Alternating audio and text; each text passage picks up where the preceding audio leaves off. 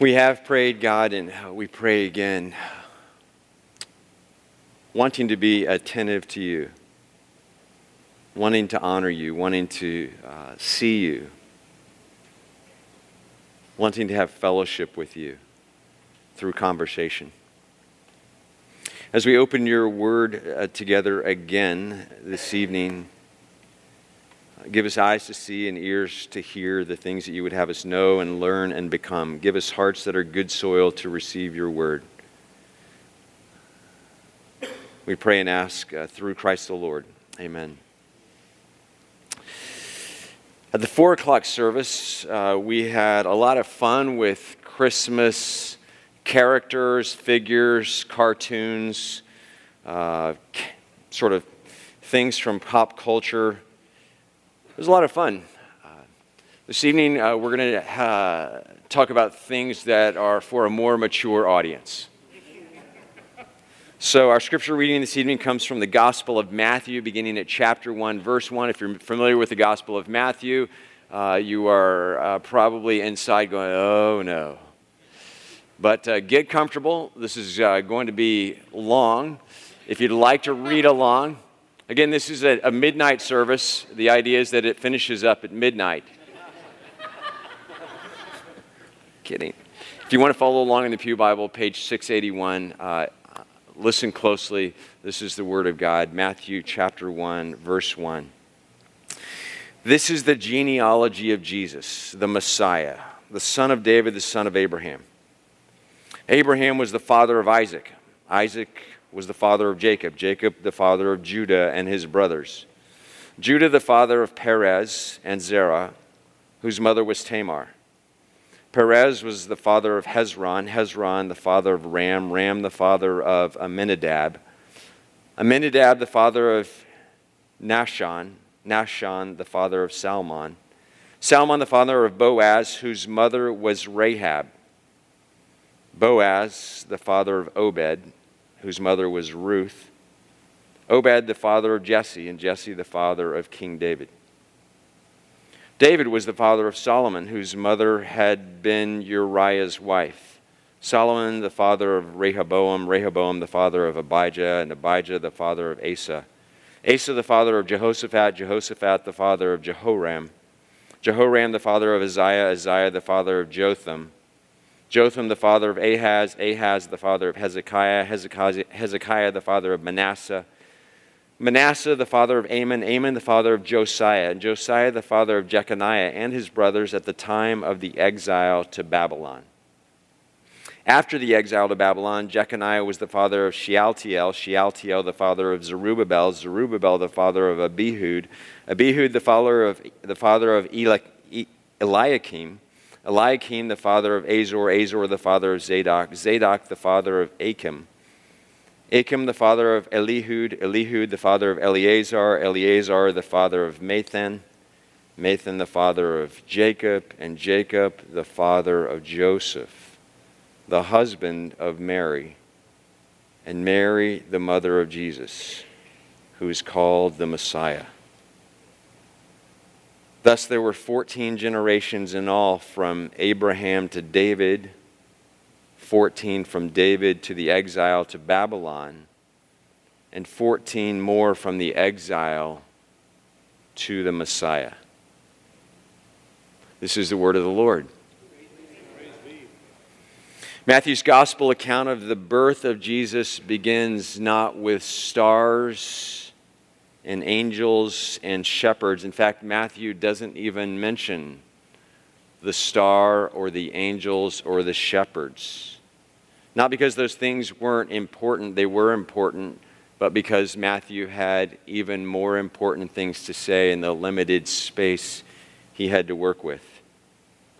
Matthew's account begins in what we might call the mist of more ancient times, going back thousands more years through the genealogy of Jesus.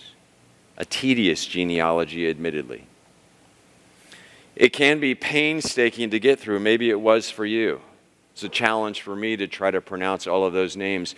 We are inclined to want to zip through or over the genealogy of Jesus and get to the good stuff, get to the action. But Matthew clearly thinks that this is not only important, but the most important and best way that he can begin his gospel or good news about Messiah. Matthew's recounting the genealogy of Jesus has a purpose. We have to remember that, and certainly many purposes that are often overlooked. For starters, Matthew doesn't begin his gospel once upon a time like fairy tales begin, like legends begin, like the movie Star Wars begins, and which always signal to us that something didn't really happen, that what is about to follow is fiction, but Jesus is very much real. Jesus happened. Jesus is. Moreover, there's not going to be a moral to this story with the nativity. The shepherds and angels and wise men are not being held up as examples for us so much. The Gospels are not telling us what we're supposed to do as much as they are telling us. Matthew is telling us what has already been done, what God has done. This is an announcement, sort of like you might get a birth announcement in the mail from a friend. You are not really being asked to do something with that. We are simply being told with joy what has already happened. And that may or may not prompt a response for us, a gift, a note, a call, shared excitement, gratitude, rejoicing. But in some ways, that's not the point. The point is there is an announcement of good news. And of course, the whole of who Jesus is will soon be revealed. There is more to Jesus than simply his miraculous birth and or his fulfilling of prophecy. And a response to that and the rest of who Jesus was and is at some point will be appropriate. The whole of the reader's life will eventually be affected. Each of us will come to a fork in the road where we must do something with Jesus. But that will come later. Now we are asked to listen and to consider. And now, for the sake of context, consider this. We live in a highly individualistic world or realm or society or culture. We live in maybe the most individualistic culture the world has ever seen or experienced. We don't realize that because it's all we've known, it's all we've lived in. But it hasn't always been this way in any culture over the course of time. In our world, I am who I am according to what I have made of myself, what I have accomplished, who I have become, or who I will become. Informs and shapes who I am, the way I think of myself, the way I understand myself, who I am. In contrast, Matthew's world was very different. Jesus' world was very different. It was far more communal. It was family-oriented. People were tied together. I know my grandparents' names. My grandfathers both died when I was very young. My grandmothers lived until I was in college and after college. I know all 4 of their names and their last names. And I really don't know much more about them. Of my 8 great-grandparents, or more including step-grandparents, I know maybe one of their names, and I'm not even sure of her name. I am that detached from my ancestors, who they were, because they don't affect the way I think of myself or who I am.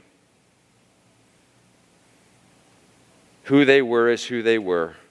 They have little bearing other than genetics on who I am. But that was not the case in Jesus' time. In Jesus' time, and for Matthew, a person's genealogy was like their resume. In those times, it was one's family, one's pedigree, one's tribe, or one's clan that constituted or that informed who a person really was. So a genealogy was a way of saying to the world, this is who I am. This is who he is.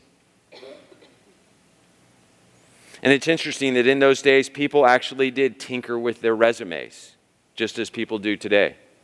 We tend to leave out the less flattering parts of our track records that may not make us look good.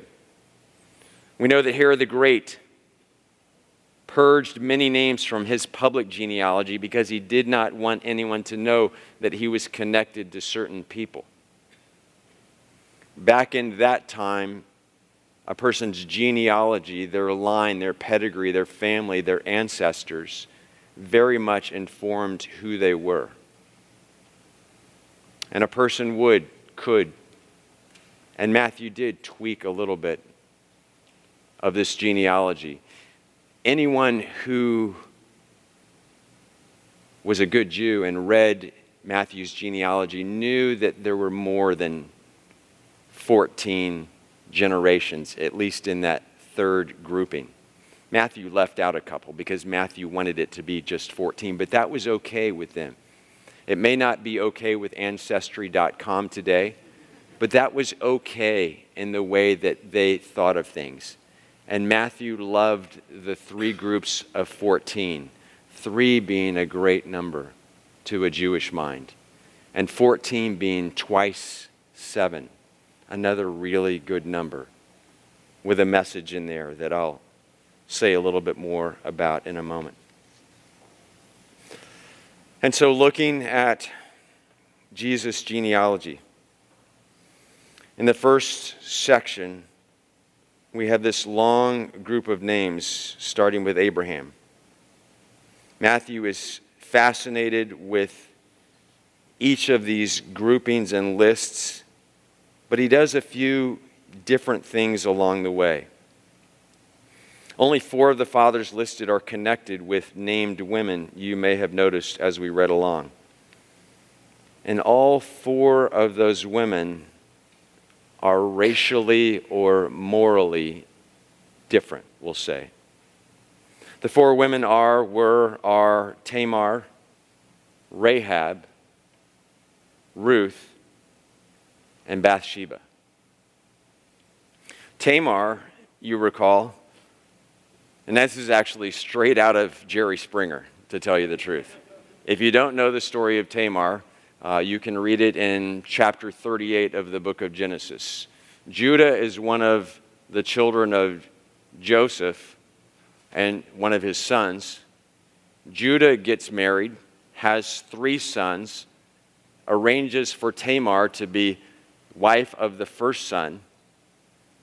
First son dies. Judah says to second son, you be the husband of Tamar. He doesn't want to, so God kills him too. Judah doesn't want to lose his third son, so says to Tamar, sorry, I've only got 1 son left. You go back to your parents' home and live the rest of your life as a widow. Tamar does that, realizes that she's really destined for nowhere in her life. Third son dies, and she realizes he's never going to be hers. Judah's never going to give her the third son anyway. And so Tamar, when she hears that Judah has lost his wife to death and Judah is now a widower, has an idea. Maybe I will dress up like a prostitute and deceive my deceased husband's dad, so that I can bear children and be someone through him. Jerry Springer.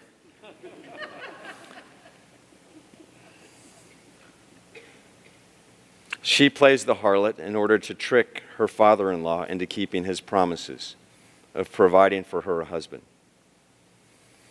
The fruit of that tricky union ends up being one of the great-great-grandfathers of Jesus.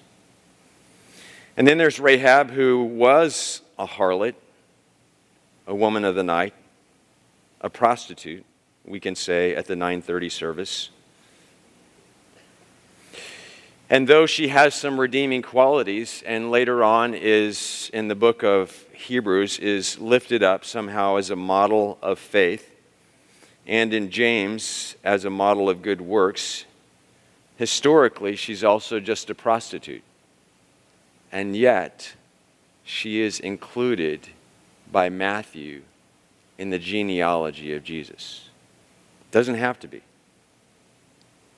And then there's Ruth, who is morally the least questionable of the four women, but she is a Moabite, a descendant of the incestuous Lot, which you can read about in Genesis 19, and thus low on the social and spiritual register of some of the racially protective people of God.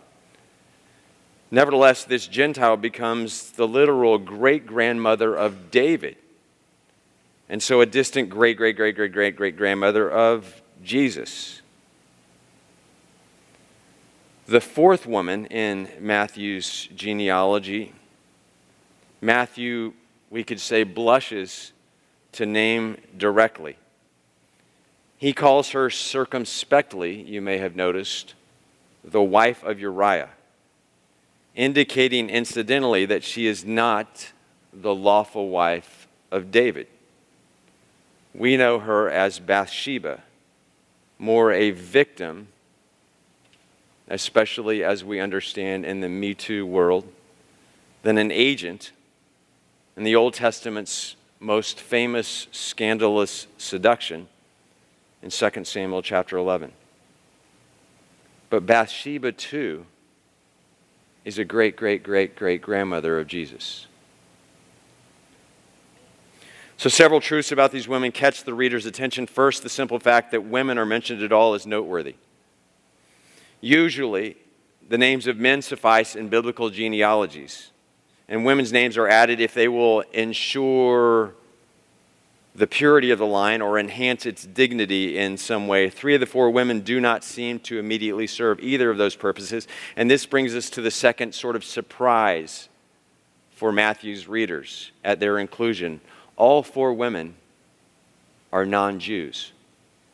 We've already noticed in the case of Ruth that she's a Moabitess, but a closer reading of the text shows us that Tamar is actually a Canaanite, Rahab is a Jerichoite, and Bathsheba, through marriage, is a Hittite. And this leads us to the third and perhaps most important observation. All four women, if we put it delicately, are anomalous or irregular. In three of the four cases, they are sexually or morally anomalous. Except in the case of Ruth, and if you know the story of Ruth, she's a little aggressive with Boaz. A little bit, we could say. We could read a little bit. She knows what she wants. And one gets the impression that Matthew, under the inspiration of the Holy Spirit, has really worked and pored over his knowledge of the Old Testament until he could locate the most questionable liaisons possible in order to insert them into his record, and so finally, in this way, to preach the gospel of Jesus through a genealogy.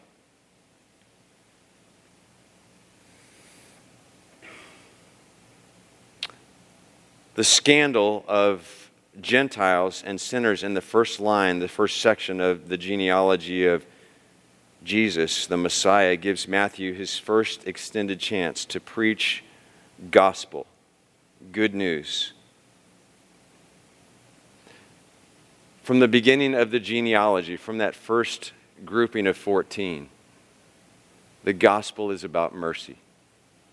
The gospel is about a second chance. The gospel is about loving people who don't deserve to be loved by the world's thinking. The four model matriarchs of Jewish history are Sarah and Rebekah and Leah and Rachel, Abraham, Isaac, Jacob's wives. They were available, were they not? They were available to Matthew to include Sarah, Abraham, whose wife was Sarah, Isaac, whose wife was Rebekah.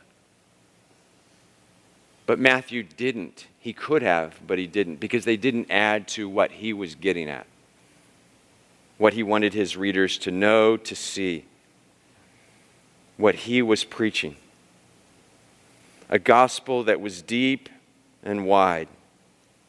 That was deep and wide. It was not the foreign women, but the ethnically pure men like Judah and David, who really tarnished Matthew's genealogy, if anyone was tarnishing it. Jerome, in the 4th century, one of the early church fathers, said, "It should be noted that in the genealogy of the Savior, the mention of no holy women is included, but rather those whom Scripture blames, in order to show that he who came for sinners would efface the sins of all." Inoffensive Ruth victimized Tamar, converted Rahab, used Bathsheba, and that's really what we must say about her. That she was used shamefully by the king. Not her shame, but his.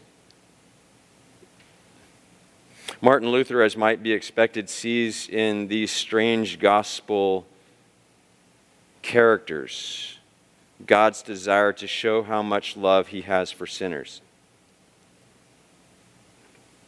It is, writes Luther, as though God intended for the hearer of the genealogy to say, "Oh, Christ is the kind of person who is not ashamed of sinners. In fact, he even puts them in his family tree."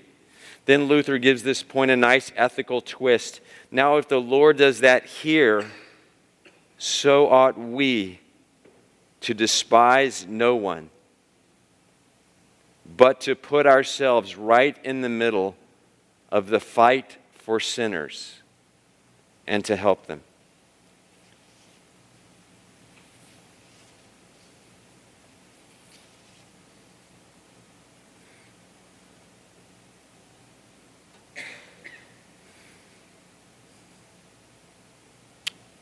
Fast forward all the way to the end, and we have an unwed teenage mother.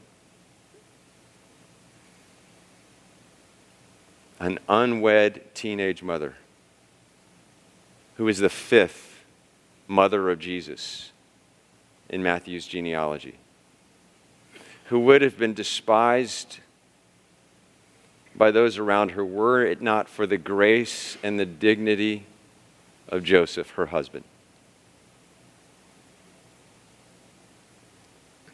The first 2 words in the Greek manuscript of the Gospel of Matthew are Biblios Geneseos, which would be translated literally as the book of the Genesis, which suggests that in Matthew's mind, the deepest beginning in history was not the birth of the world, but the birth of the world's Savior. Or as with John's Gospel, which begins even more similarly to the first words in Scripture in Genesis, in the beginning, Matthew, at a minimum, wants to communicate that God is doing a new thing through this child born in Bethlehem. God is doing a new thing, a revolutionary thing, maybe even a greater thing than the first thing, creation by the Creator, as God creates in an entirely new way.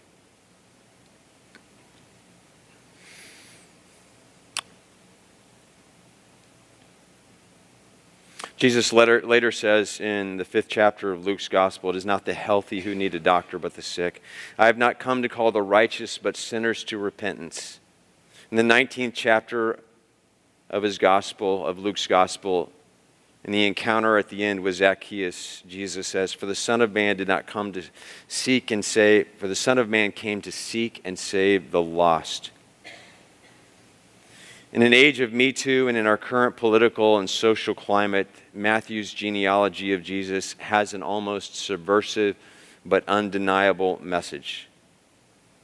Paul put it this way in his letter to the Galatians, "So in Christ Jesus you are all children of God through faith. For all of you who were baptized into Christ, have clothed yourself with Christ. There is neither Jew nor Gentile, neither slave nor free, neither male nor female, for you are all one in Christ Jesus the Lord. If you belong to Christ, then you are Abraham's seed and heirs according to the promise. And so at this culmination of Advent, as we reflect back on the genealogy of Jesus, we must remember that Jesus belongs in the church and he belongs to the church. But he just as much belongs on the outside of the church, and his gospel belongs on the outside of the church, and to those and for those historically left out of the circle of love, the circle of acceptance. Those who, because of the stains in their life, their mistakes and their shame, have been excluded from genealogies and excluded from families and excluded from gatherings and excluded from family photos and family memories. If there had been any doubt before, we must be sure now the gospel is for those who have previously been left off the invite list and left out of the room. The gospel of Jesus, salvation by grace, is for the least and the last and the lost. I want to close with these words by Brennan Manning.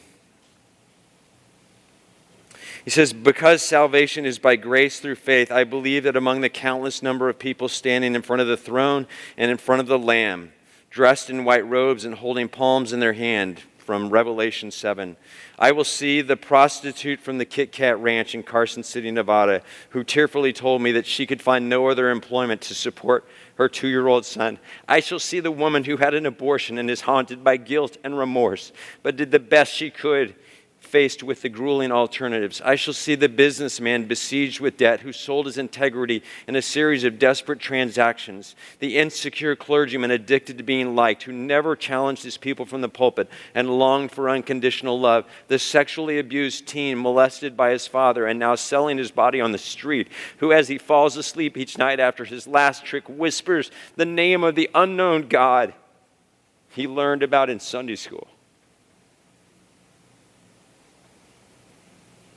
But how, we ask? And then the voice says, they have washed their robes and have made them white in the blood of the Lamb.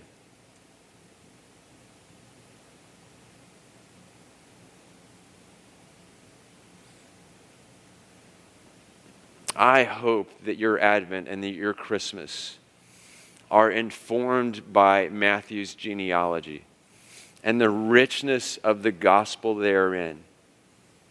And that you and that your life and your heart and your mind and your world and your family are transformed by that radical grace.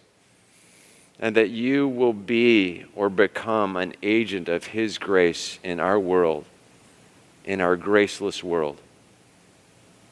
The kingdom is coming, God's kingdom of love and grace.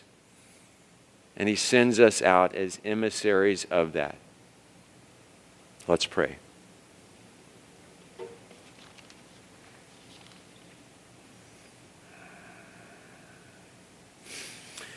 Fill us with your Spirit, God. Infuse us with your life and your love. Help us come to terms with and to receive and to accept and to embrace your radical grace for us and for people like us and people not like us. For people who are better than us and people who are worse than us. And everyone who's just different. We thank you for Matthew's Spirit-inspired inclusion and the message therein of a Messiah who would break everyone's mold in such good ways. We worship you, Father, Son, and Holy Spirit. These things we pray in Christ the Messiah. Amen.